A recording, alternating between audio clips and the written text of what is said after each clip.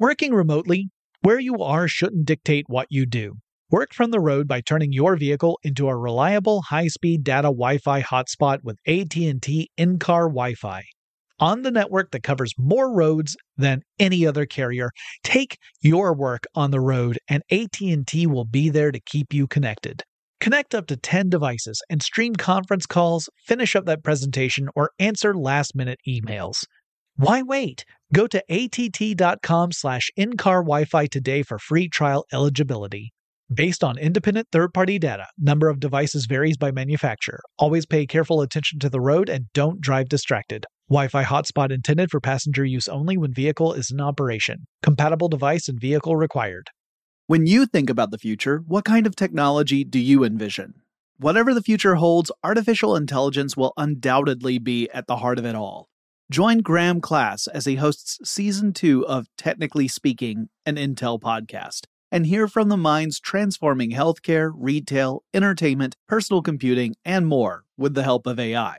Tune in every other Tuesday and explore the latest technology that's changing our world today and creating a more accessible tomorrow. Listen to Technically Speaking, an Intel podcast on the iHeartRadio app, Apple Podcasts, or wherever you get your podcasts. What's up, this your boy Lil Duval, and check out my podcast, Conversations with Unc, on the Black Effect Podcast Network. Each and every Tuesday, Conversations with Unc podcast feature casuals and in-depth talk about ebbs and flows of life and the pursuit of happiness. Unlike my work on stage, I tap into a more serious and sensitive side to give life advice and simply offer words of encouragement, yet remind folks to never forget to laugh. Every Tuesday, listen to Conversations with Unc, hosted by Lil Duval on the Black Effect Podcast Network, iHeartRadio app, or wherever you get your podcasts. Presented by AT&T. Connecting changes everything. I'm Katya Adler, host of The Global Story. Over the last 25 years, I've covered conflicts in the Middle East, political and economic crises in Europe, drug cartels in Mexico. Now I'm covering the stories behind the news all over the world in conversation with those who break it. Join me Monday to Friday to find out what's happening, why, and what it all means. Follow The Global Story from the BBC wherever you listen to podcasts.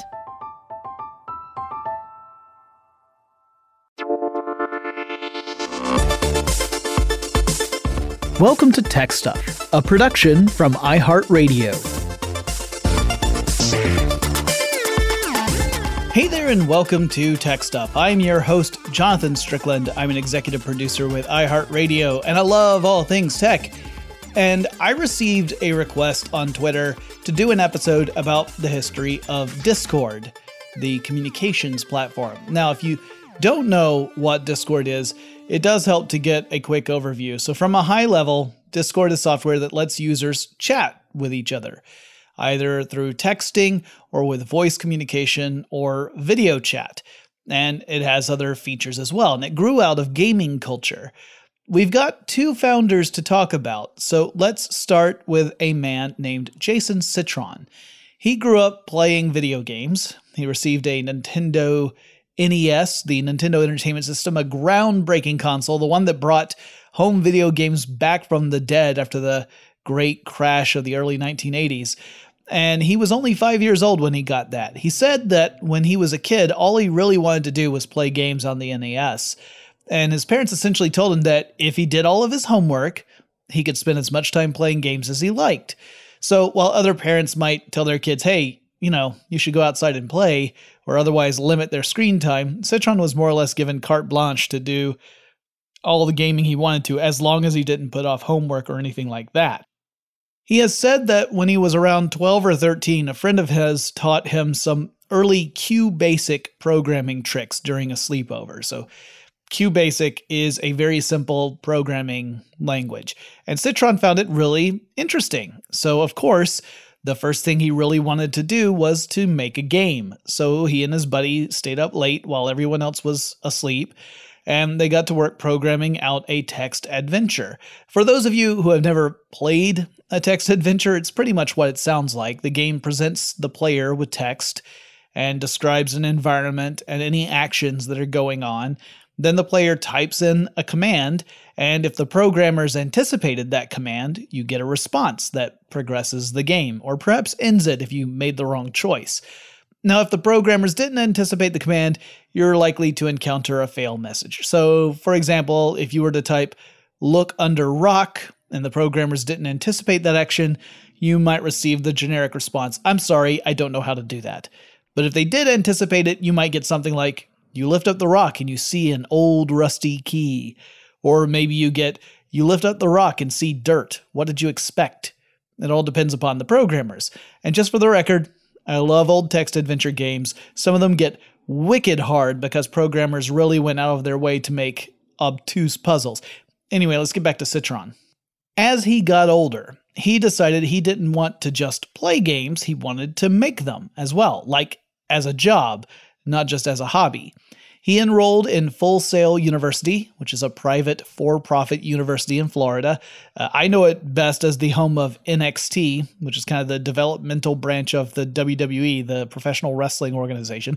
Anyway, the school is known for its programs in fields like computer animation, audio, design, and that sort of thing.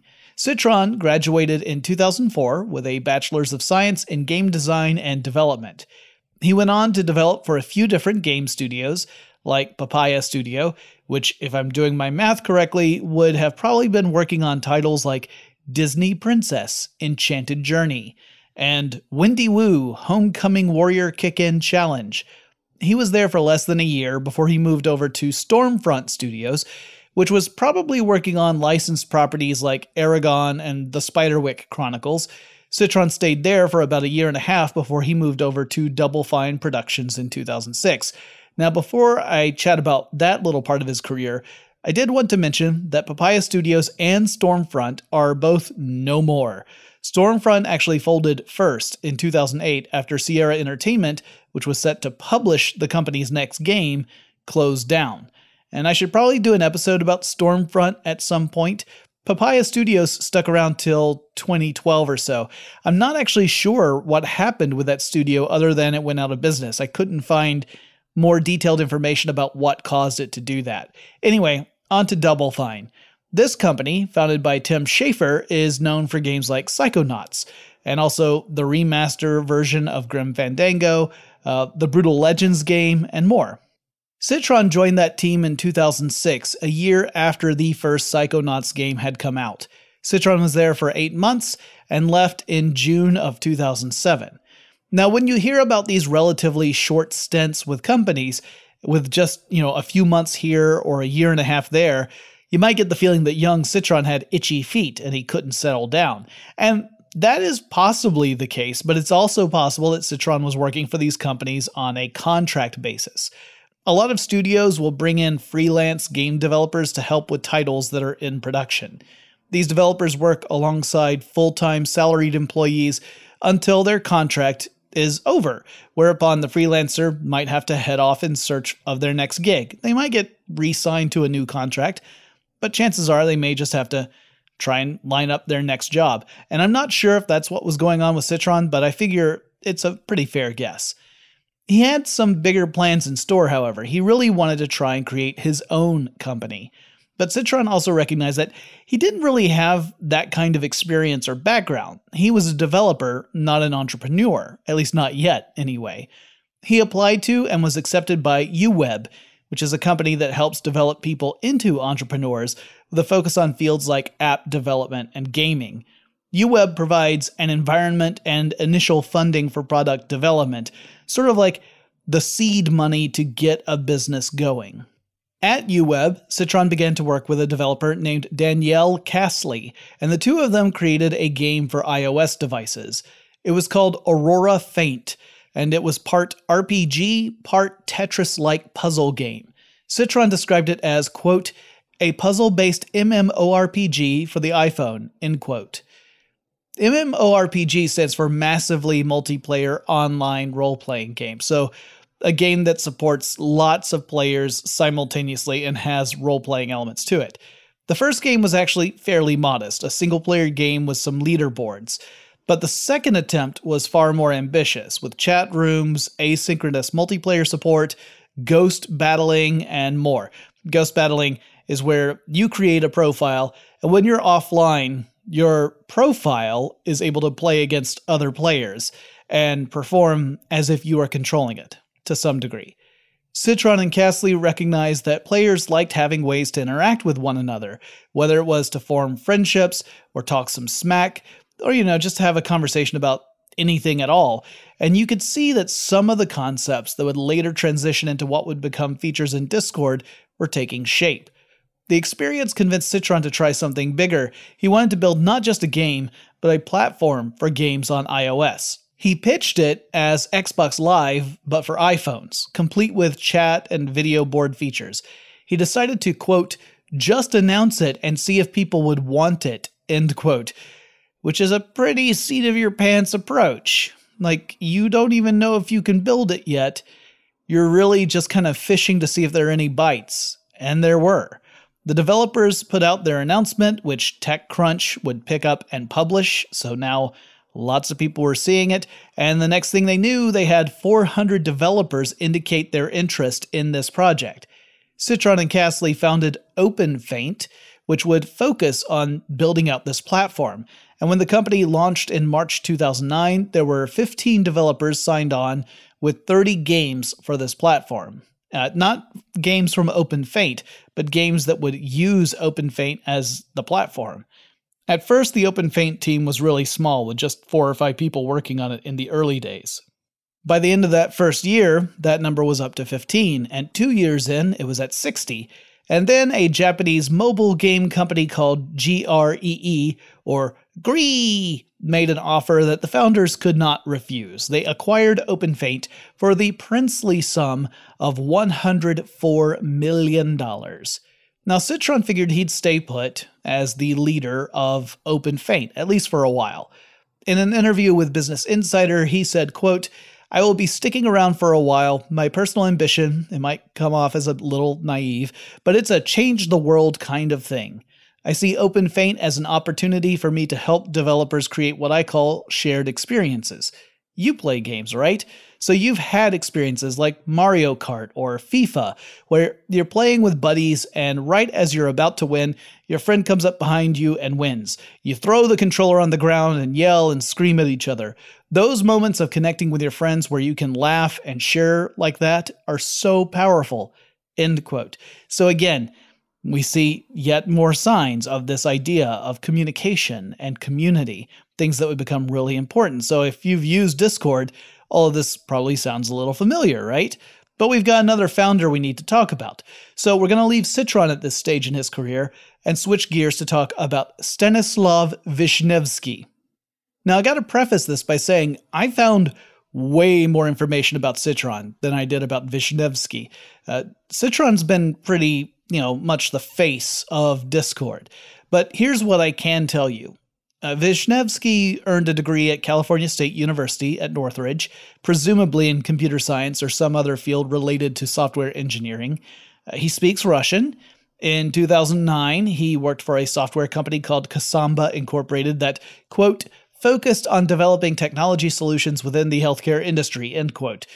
That's from Wisniewski's LinkedIn profile, which I found very useful when trying to find out more about his history. He was there for about 8 months. In the meantime, he was also working on his own project called Guildwork. Stanislav had developed tools for a Final Fantasy title that he recognized could be useful if adapted for other games, specifically MMORPGs. Many MMORPGs allow players to create associations within the games themselves called guilds.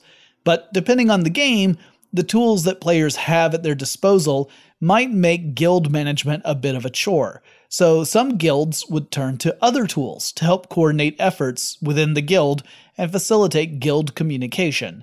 Guildwork grew out of that need and would expand to allow for guild hosting as well. Also, it would provide the foothold that the company Discord would need later on. I'll explain when we get there. So his next job was as a software engineer at a company called Kabam, which develops social games like Kingdoms of Camelot. He was there for less than a year, leaving at the end of 2011, and then he joined that Japanese game company I mentioned earlier, called GREE International Incorporated, in early 2012. So GREE had acquired OpenFaint in 2011, and Stan joined GREE in 2012, And now we've got our two Discord co-founders working at the same general company, with Citron still leading the OpenFaint team within Gree. But shortly after that, Citron would found a new company, initially called Hammer and Chisel, and Vishnevsky would move over to join on as a craftsman, according to Vishnevsky's LinkedIn profile, which I think is cool. An early project of theirs was called Fates Forever. It was a game, a mobile game for tablets and smartphones, and it was a multiplayer online battle arena, or MOBA, similar to games like League of Legends, Dota 2, or Smite. The game didn't get a whole lot of traction. It did receive good reviews, it just didn't get, widely adopted. Vishnevsky was a developer on that title, and he campaigned for the freedom to work on tools and features that would allow players to communicate with one another in-game. This work, which aligned with Citron's earlier attempts with AuroraFaint and OpenFaint, soon became a bigger deal than the game that it spun off from. And so we saw the convergence of efforts to create opportunities for gamers to communicate with one another while playing games, and these efforts would combine to form the seeds of a new software solution which would ultimately become Discord. I'll talk more about the coalescing of Discord in just a moment, but first let's take a quick break. Working remotely, where you are shouldn't dictate what you do. Work from the road by turning your vehicle into a reliable high-speed data Wi-Fi hotspot with AT&T in-car Wi-Fi. On the network that covers more roads than any other carrier, take your work on the road and AT&T will be there to keep you connected. Connect up to 10 devices and stream conference calls, finish up that presentation, or answer last-minute emails. Why wait? Go to att.com/in-car Wi-Fi today for free trial eligibility. Based on independent third-party data, number of devices varies by manufacturer. Always pay careful attention to the road and don't drive distracted. Wi-Fi hotspot intended for passenger use only when vehicle is in operation. Compatible device and vehicle required. From BBC Radio 4, Britain's biggest paranormal podcast is going on a road trip. I thought in that moment, oh my God, we've summoned something from this board. This is Uncanny USA. He says, somebody's in the house, and I screamed. Listen to Uncanny USA wherever you get your BBC podcasts, if you dare.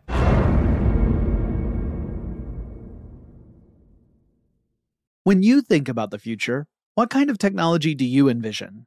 Whatever the future holds, artificial intelligence will undoubtedly be at the heart of it all. Join Graham Class as he hosts Season 2 of Technically Speaking, an Intel podcast from Ruby Studio in partnership with Intel. Explore the future of technology that's rapidly evolving our world today with the help of AI. There is still so much work and research needed to fully understand the power and potential of AI, and Intel is at the forefront of implementing AI in revolutionary technology that's changing the world we live in for the better. In each episode, Graham interviews the minds transforming medicine and healthcare, retail, entertainment, personal computing, and more, while pioneering new uses for AI in these spaces. Tune in every other Tuesday and explore the latest technology that's changing our world today and creating a more accessible tomorrow. Listen to Technically Speaking, an Intel podcast on the iHeartRadio app, Apple Podcasts, or wherever you get your podcasts. Today I'm going to give you some straightforward advice on how to deal with naughty kids. How about instead of timeouts, time-ins? Time for you to start paying some bills. I'm JB Smoove, and that was a full episode of my new podcast, Straightforward, inspired by guaranteed straightforward pricing from AT&T Fiber. Get what you want without the complicated. AT&T Fiber, live like a gigillionaire. Available wherever you get your podcast. Limited availability in select areas. Visit AT&T.com/hypergig for details.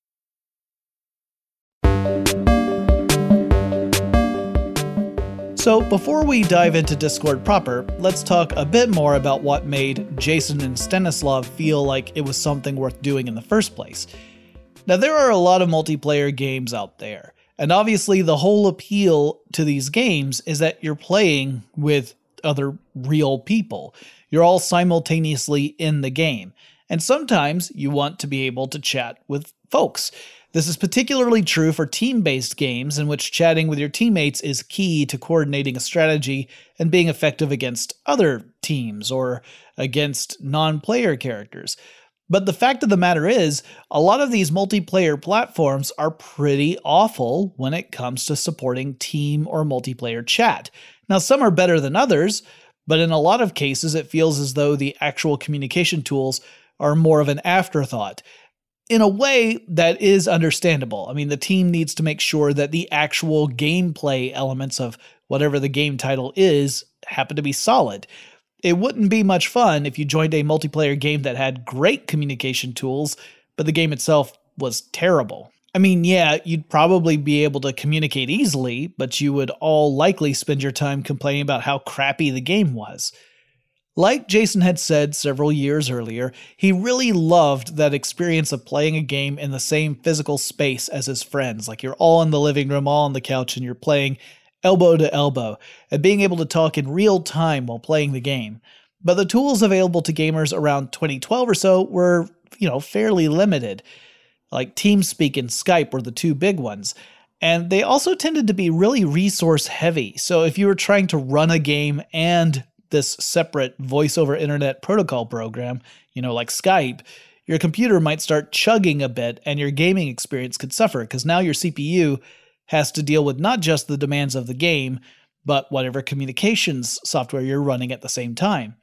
Those were some of the thoughts driving the push to develop better in-game communication tools for Fates Forever, the game that Hammer and Chisel was working on, except the team recognized that it might be better to develop something more broad, something that could stand as its own communication platform and not be tied to a specific game title. And so Citron made the call to shift the focus to creating the platform that could serve all games. Similar to how he wanted to make an Xbox Live environment for iOS devices years earlier. It wasn't an easy decision though, because it meant backing off of Fates Forever. It meant abandoning the game that they had been working on and had launched. And this was not long after it had launched. It was like a year later, not even a full year. And the game died an early death. It also meant that he had to lay off the 5 full-time employees who had been working on the game. So it was a big decision and not an easy one. Hammer and Chisel then evolved into Discord, the company, with Citron as CEO and Vishnevsky as Chief Technology Officer, or CTO. The team began to lay out what they wanted to achieve with this service. The Discord software needed to give gamers the ability to create rooms for chat. It needed to support text chat, voice chat, and then later on, even video chat. It needed to be a lightweight type of app, something that wouldn't put too big a strain on the hardware. After all, the original idea was that Discord was for gamers, and a lot of gamers really obsess over getting the most out of their gaming rig's settings. You don't want to compromise on the gaming experience because your chat app is hogging all the resources. While Discord aimed to avoid the issues gamers had with services like Skype and TeamSpeak, it didn't always work out. There have been times in Discord's past when gamers have seen Discord get a little hungry for CPU and memory resources. Now, to explain why this happens would require going into a lot of technical detail that, I'm going to be honest, I don't fully understand. I'm not a programmer, so I have a bit of a grasp on it, but rather than stumble around hoping that I'm telling you the right thing, instead, I'll say that depending upon the settings of a computer and on Discord, and the specific build of Discord that you were using, sometimes users were fine, and sometimes they saw Discord alone sapping 30% of a CPU's output. The team also wanted Discord to be multi-platform, so they wanted it to work on PCs, Macs, mobile devices, and in browsers, and it needed to run smoothly on all of those platforms and provide a reliable service. To get started, Citron secured funding from the UWeb 9+ incubator company and several others, including Tencent, the Chinese company that owns a stake in several video game companies out there. The team built out the product, prepping it for its public release in May 2015, and in many ways, it is very much like a web browser. In fact, you can access Discord over the web, or you can download it as a native app on a desktop device or mobile device. And the activities in one instance happen across all other instances. So if for some reason you are running the Discord app on your laptop, okay, so you've got your laptop going, you've got the actual Discord program running. Then you've got a second laptop and you use it to open up a browser and go to the web-based Discord service. And then you also had your smartphone out and you activated the Discord app on your smartphone. And in all three instances, you navigated to the same server and the same channel. Typing something in on your laptop that's running the app would publish it to everything. You would see it on your phone, you would see it on the second laptop, and so on. Now, that's assuming, again, that all three of these devices are logged into the same server and same channel, which brings us to how Discord organizes stuff. So Discord has a kind of hierarchy of organization, and at the top is the server. The server is kind of like the community base of operations. When you create a Discord server, you're not actually designating a specific machine on your network to act like a web server. Instead, the server is the dedicated online gathering space. I kind of think of it like a Facebook page in a way. If you are making a page on Facebook dedicated to something, it's sort of similar. Now, when you think about it another way, you can see why this naming convention makes sense. On the web, you've got clients and you've got servers.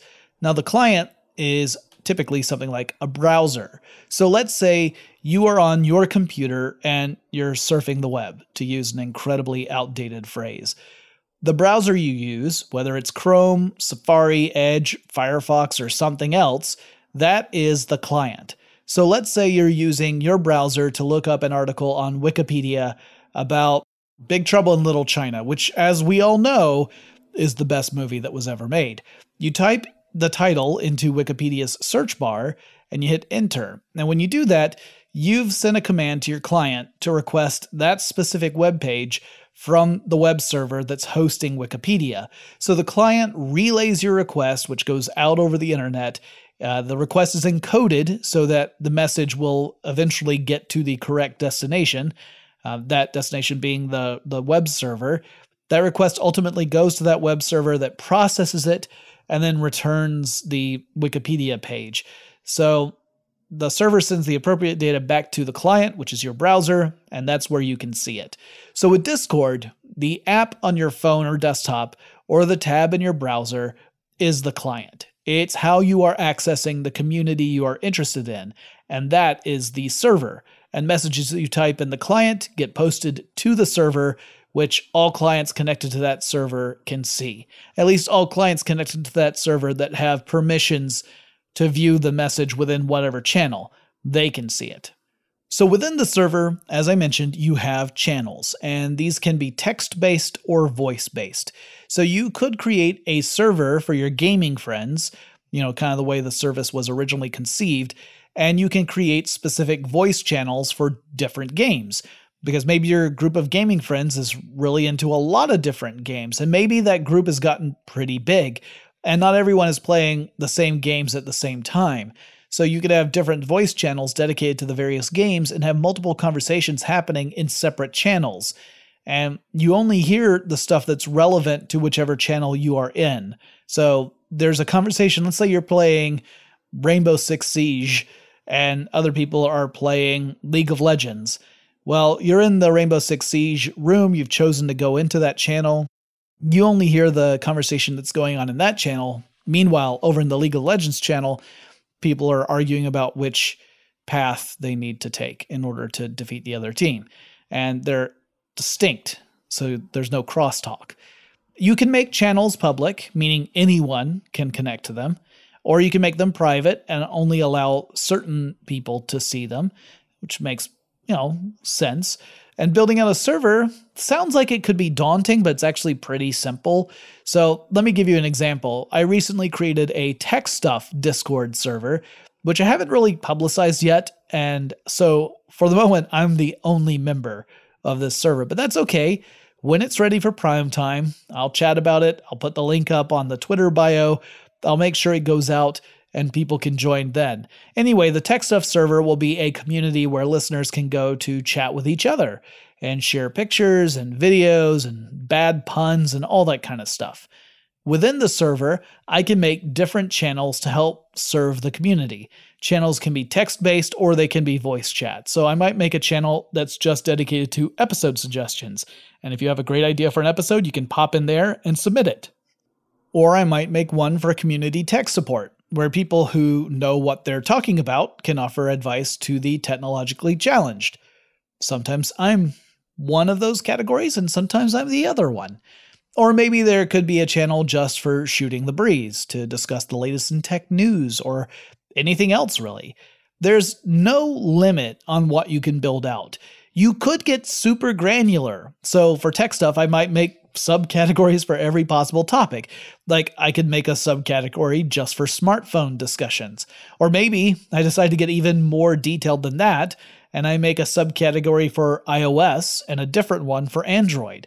Or heck, maybe I go even more detailed and I start making subcategories for specific models of phones.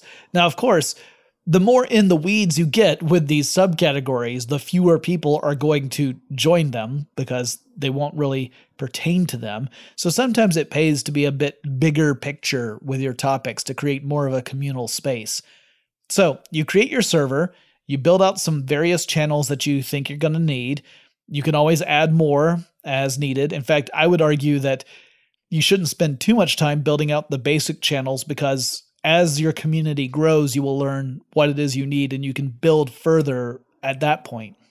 You've got your voice chat channels, you got your text channels. Now you just need to invite people to the server, or else it's like the Tech Stuff server. It's a wasteland that only you occupy. And you just quietly walk across the desert landscape. So you can invite other people on Discord individually, sort of like adding friends on a platform like Facebook, or you can also post a link to the server in some trusted space. It really depends on what approach you want to take. If you want a server that's just for you and your close friends, you're probably going to invite each person individually. If it's meant to be a larger communal space for something, maybe then you take a bigger step. But that trusted space thing is a really important detail. If your goal is to have a focused community, publishing a Discord link publicly might not be a great idea. It's kind of like how posting a Zoom meeting link publicly can be a really bad idea, as I think a lot of people learned the hard way back in 2020. If you just want the most people you can get into your server, then publishing the link everywhere might be your go-to strategy. But if your aim is to actually foster a community, you probably want to be a bit more selective.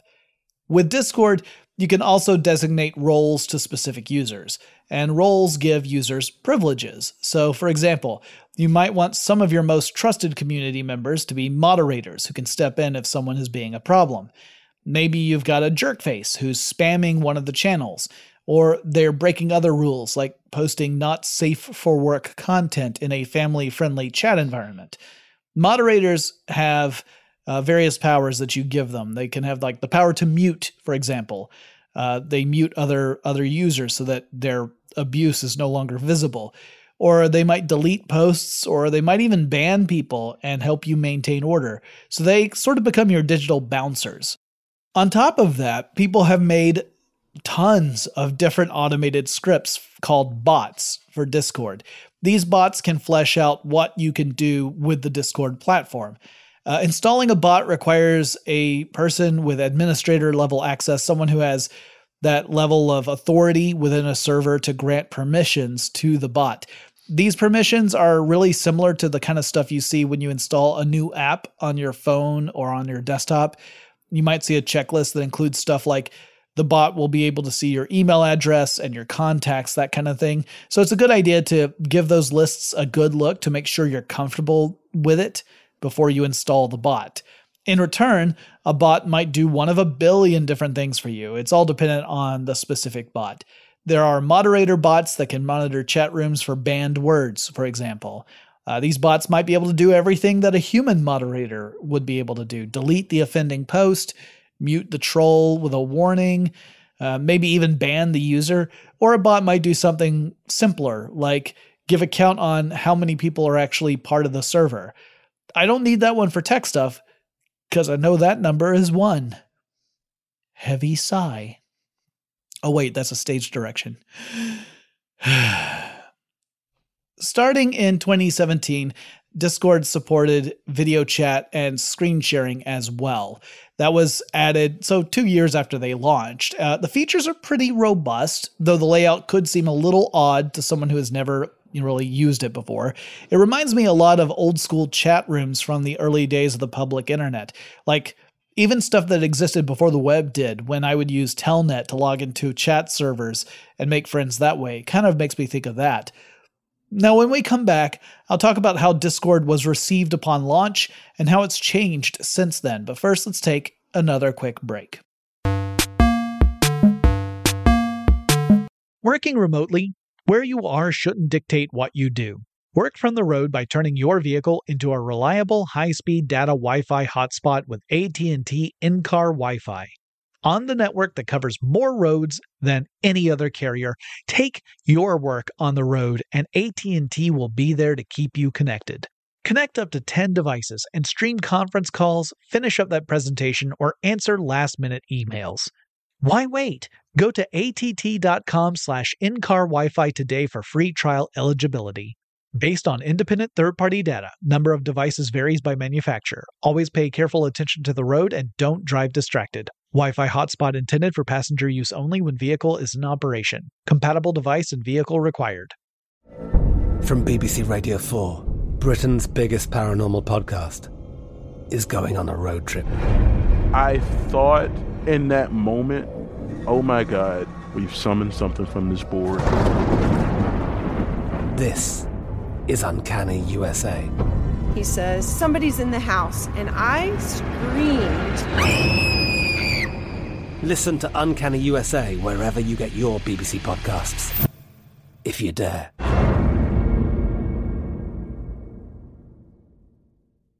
When you think about the future, what kind of technology do you envision? Whatever the future holds, artificial intelligence will undoubtedly be at the heart of it all. Join Graham Class as he hosts Season 2 of Technically Speaking, an Intel podcast from Ruby Studio in partnership with Intel. Explore the future of technology that's rapidly evolving our world today with the help of AI. There is still so much work and research needed to fully understand the power and potential of AI, and Intel is at the forefront of implementing AI in revolutionary technology that's changing the world we live in for the better. In each episode, Graham interviews the minds transforming medicine and healthcare, retail, entertainment, personal computing, and more, while pioneering new uses for AI in these spaces.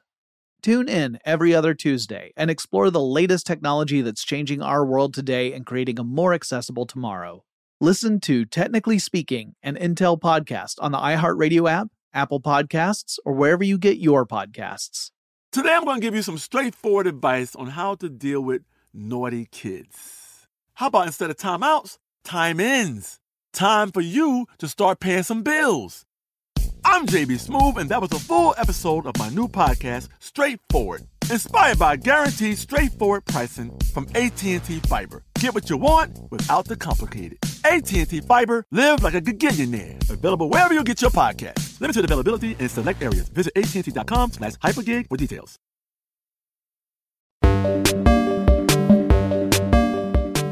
So the Discord team worked on making the chat feature from the Fates Forever game into its own distinct product, and it wasn't easy, not just because they were repurposing an add-on feature to become its own standalone thing, but also because the company itself, as I mentioned, had to change from being a video game developer into something else.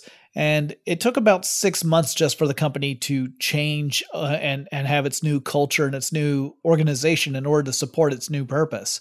According to Citron, quote, "When we decided to go all in on Discord, we had maybe 10 users. We would show it to our friends and they'd be like, this is cool, and then they'd never use it." End quote. As someone who makes podcasts, I understand this feeling. I have maybe 2 friends who listen to my shows. But let's be fair. Most of them get enough of me already. Discord marks May 13th, 2015 as its launch day. Not because that's when the service officially launched, but because that's when people that the developers didn't know personally started to actually use the service. A Reddit user posted about Discord in a subreddit dedicated to the game Final Fantasy XIV. And for those who don't know, the Final Fantasy series in general is a line of fantasy genre role-playing games. Most of those titles are single-player games, but a couple of them aren't. And one of those is Final Fantasy XI, and the other is Final Fantasy XIV, and they are both MMORPG-style games. The original version of Final Fantasy XIV launched in 2010, but due to some pretty major problems with the game, it got shut down in 2012. Square Enix, the company behind the series, launched a new version, essentially rebuilt from scratch with a new game engine and everything, and that one came out in 2013. That was the focus of this particular subreddit. So in that subreddit, someone posted a link to a Discord server where gamers could go and chat about a new expansion pack for Final Fantasy XIV. The Discord co-founders, eager to foster their new product, jumped onto the server as well, and they joined the voice chat to talk with players. So now the guys who built Discord are in the same voice chat as people who are using it in order to play Final Fantasy XIV. This inspired some of the Reddit users to go back to Reddit and mention that, hey, it was kind of cool. We were using this app, and the people who made the app jumped in, and they were pretty interesting. And that encouraged even more people to check out Discord out of curiosity. And so what followed was a classic word-of-mouth campaign, and Discord started seeing more people sign up and download the app. And it wasn't like a huge avalanche of people at first, but it was an encouraging early start, and the trend was day-over-day growth with registered users. Those users began to say that being on Discord was sort of like being at a house party. Maybe you and a few friends grab a space on a couch to talk about, a recent sporting event. Then after a bit, you excuse yourself and you decide to head over to the kitchen, and there you get into a conversation with some other people about how the DC cinematic universe really went astray and became a complicated mess. And after a bit, you then pop outside onto the back deck to talk with a different group of people about this amazing concert that one of them went to. It's kind of like a house party, and a Discord server can have those separate spaces where all sorts of conversations can happen, and you can hop from one to another just freely as long as you have the permissions to join those channels. So rather than setting up a dedicated call between specific people, you have dedicated spaces. It was, for lack of a better term, a real game changer. People frequently will compare Discord with Slack, a communications and project management tool. And maybe that's one of the reasons I found Discord a little bit intimidating when I first popped on. It's not that Discord is particularly complicated or difficult to use, more that it represents yet another way of communicating with people, and I personally have hit fatigue on that. In fact, I hit fatigue probably a couple of years ago. At one point, people were reaching out to me on Twitter, Facebook, Facebook Messenger, Google Hangouts, Basecamp, Slack, Discord, email, and text, and probably a few that I've forgotten about. And y'all, that was just too much for me. But that's not the fault of any one of those platforms. It's just that, I had notification overload. Because of its versatility, Discord didn't take long for people to adopt it, and for all sorts of community interests. I mentioned the Tech Stuff server, which clearly isn't going to be dedicated to gaming. Instead, it will serve as a communal place for listeners to meet each other, talk about tech, maybe get into totally unrelated conversations, just, people connecting with other people. Now, that doesn't mean that everything on Discord is all peaceful and happy. The platform, like dozens of other online platforms, has made the news as different extremist groups have made their own Discord servers. Discord has had to deal with things like hate groups, white supremacist groups, and other extremists who have made spaces on the service. The Discord team admitted that they responded too late to some of these groups that were creating a foothold in Discord. In 2017, it became clear that far-right protesters at Charlottesville had used Discord to plan the event. Prior to Charlottesville, Discord's general approach was to moderate and block the worst types of content, stuff like pornography or racial slurs. But as I think most people have learned over the last few years, the obvious stuff isn't where the problem starts and ends. The obvious stuff is just the most overt manifestation of deeper problems. But those underlying issues like racism, homophobia, misogyny, and that kind of thing, those can be present and exacerbated without it being, obvious and on the surface. We've seen that across numerous online spaces, and Discord was one of them, and to some extent still is. After Charlottesville, the Discord team created a new department called Trust and Safety.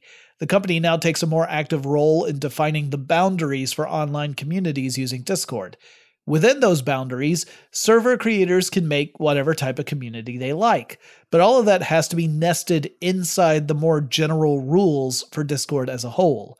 According to a website called Protocol, the Trust and Safety team makes up about 15% of all of Discord's staff, which is a significant percentage, and it really shows how big the challenges are when it comes to creating a safe space online. In 2020, Discord saw a major growth spurt, helped in large part by the fact that people were stuck at home during the COVID pandemic. From February 2020 to July of that year, the site's user numbers grew by nearly 50%. Schools were using it, some businesses were using it. Discord itself was looking different, with the team moving further away from the gaming culture that had spawned it. But one thing I haven't really mentioned in this episode is revenue. If Discord is a business, how does it make money? The co-founders have already said that one thing they don't want to do is sell user data or to show ads to users. So the really big way that most online networking platforms rely upon to make money is off the table. So what is Discord doing instead? Well, right now, there are two main ways Discord makes money. One of them is the big one, and the other one is the small one. And the big one is through investments. Discord has received a lot of investments, around $380 million or so as I record this. Analysts value the company at about $3.5 billion, but that valuation is based on Discord's utility and popularity, not on how much money it actually brings in, because the second way, a much more modest means of revenue, is through a premium service called Nitro. Nitro is kind of like a VIP version of Discord, with some perks that the typical user doesn't have. They include the ability to change your username, to access special emojis, and have better quality voice and video chat within the system. The subscription costs $10 per month. Now, I am not sure what percentage of active Discord users are Nitro subscribers, but my guess is that it's a fairly low percentage. I don't know that for a fact, it's just a guess. Now, in the past, Discord has also tried to get into the games storefront business, something that is dominated by Valve's Steam storefront and the Epic Games storefront. This turned out to be a bust for Discord, and I imagine there are a couple of reasons why it didn't pan out. For one thing, Steam is a monolithic force in digital game delivery. It already has a really big user base, and just like real brick-and-mortar stores, customers tend to stick with whatever store they become used to. They've got a lot of stuff in that store already. And secondly, Discord's user base wasn't just gamers. In fact, a lot of folks who never used Discord for gaming at all were relying on the app, so they really didn't have any interest in purchasing games through Discord. That's not what they used the service for. After trying to market games for a few months, Discord pulled the plug on the experiment. It wasn't making Discord or their third-party partners that were providing the games any real money, so it was more of a drain on resources than anything else. In more recent news, Discord became part of the brouhaha surrounding the Wall Street Bets subreddit. Now, if you're not familiar with that story, here's the shortest version I can manage. The subreddit is taking aim at hedge funds that specialize in something called the short sell. Now, this is when an investor borrows stock from a broker, so the investor doesn't own these stocks, but then the investor sells these borrowed stocks at whatever the market price is in the hopes that the price is going to soon drop. And if the price does drop, that's great news, because then the investor buys back the borrowed shares, and they are buying it back for less than what they sold them for. So they return the borrowed shares to the broker, and they pocket the difference. So if you have borrowed a share and you sell it for $20, and then you buy it back at $10 and you return the borrowed share, you get to keep that extra $10. It's a way to make money on a stock when the stock price drops. But there are a lot of different market forces, some of which are malicious that can lead to stock prices dropping. That's kind of what the Wall Street Bets folks were objecting to. So here's the catch with this approach. If the stock price goes up instead of down, now you have to spend more money to buy back the borrowed stock to return it, because you are obligated to return the shares that you borrowed. So if you sold shares for $20, but the price goes up to $25, you have to spend an extra $5 of your own money to buy back the share you borrowed so that you can return it to the broker. Well, the Wall Street Bets subreddit took aim at those big hedge funds that specialize in short selling, and the stock that got the most focus was for GameStop, the video game retail company. Just coincidentally happens to go back to video games. The Wall Street Bets folks encouraged people to buy up shares of GameStop. Now, buying up shares of a company tends to drive the stock price for that company up. It shows an increased demand. So you have these companies that are short selling, and people started buying these shares, and the price started going up, not down. That puts the squeeze on groups that are trying to short sell the stock. So some of those folks will just cut their losses and they'll get out. But no one really likes to lose money, right? So a lot of people and a lot of these hedge funds would start to try and short sell even more shares. So they're borrowing even more shares and selling them at the market price. The idea being that, well, we already expected the price to go down. The price went up. Now I'm sure the price is going to come down, so I'm going to do it some more, and I'm going to chase after that lost money. Kind of like if you're in Vegas and you're playing blackjack and you lose some money, so the next time you bet even more because you want to win back the money you lost plus make some. And you're just getting into a sunk cost fallacy there. But since there were more active buyers because of the Wall Street Bets folks, this price just kept going up and the squeeze was getting worse. In fact, if you go to the subreddit, you might see people saying, hey, the squeeze hasn't even happened yet. What we're seeing is the early activity before the squeeze. Now, in reaction to all this, we saw several online platforms shut down to try and curb the behavior of the Wall Street Bets crowd. And this could be an entire episode, probably will be an entire episode in the future. But that included a Discord server dedicated to the group. Now, this story is still playing out as I record this, and there's a lot to be said on all sides of it, including pointing out the hypocrisy of how wealthy hedge funds have essentially played the same sort of games with the stock market for decades, and yet, when it comes to groups of individual investors who are organizing to do it online, somehow then it's wrong. The whole thing is complicated, and like I said, I'll try and tackle an episode to talk more about it in the future.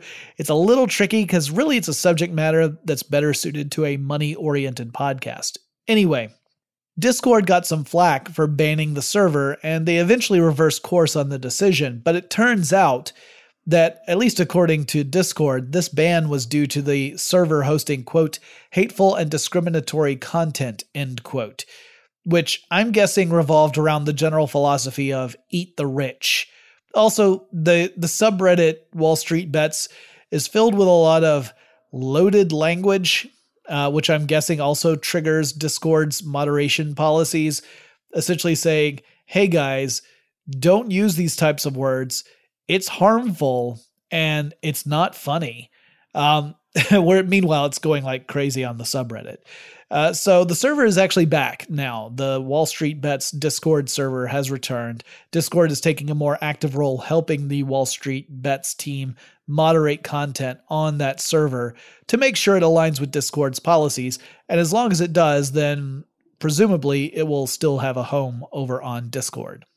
I am sure that Discord is going to continue to play a big part in a lot of people's lives moving forward. I know that a lot of the gaming channels I follow, Discord is playing a huge role because it tends to be the platform that creators are using in order to have conversations in the background that aren't going out over a stream so that people can coordinate, get everything working together, work out any technical issues before they play together.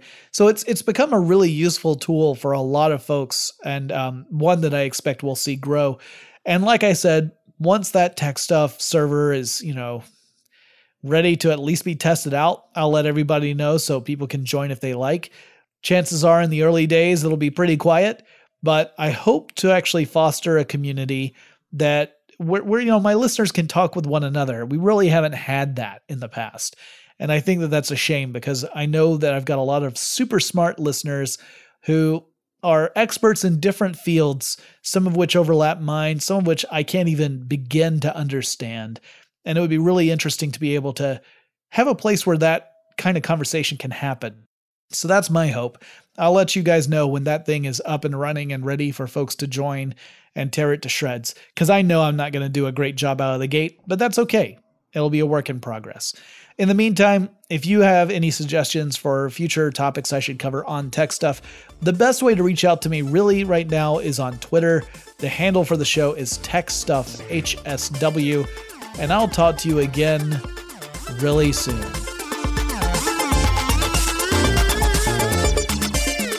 Tech Stuff is an iHeartRadio production. For more podcasts from iHeartRadio, visit the iHeartRadio app, Apple Podcasts, or wherever you listen to your favorite shows.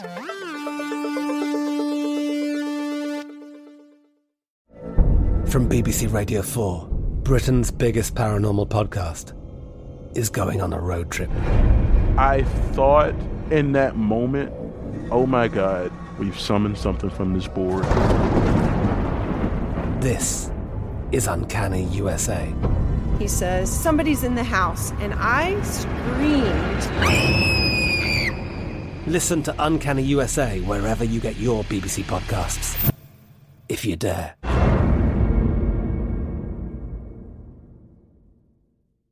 If a new house is on your wish list in the next 5 years, grow your savings faster and experience your dreams with an Ohio Homebuyer Plus account from Kemba Financial Credit Union. A savings account specifically designed to save for a new home, where you can earn 7% APY, a $500 matching bonus, and a $1,500 mortgage closing cost credit. Learn more at Kemba.org. Offer expires March 31st, 2025. APY equals annual percentage yield. Restrictions apply. NMLS 292230. Equal housing lender. Federally insured by NCUA. We are the voice of NASCAR. The green flag is in the air, and we are underway. The Great American Race. The Motor Racing Network. NASCAR Cup, Xfinity, and Craftsman Truck Series Racing live on your hometown radio station and MRN or NASCAR.com. Martinsville, Talladega, the Chicago Street Course. We have the side-by-side action and last lap passes for the win. Photo finishes. Ryan Blaney will win. The voice of NASCAR, the Motor Racing Network.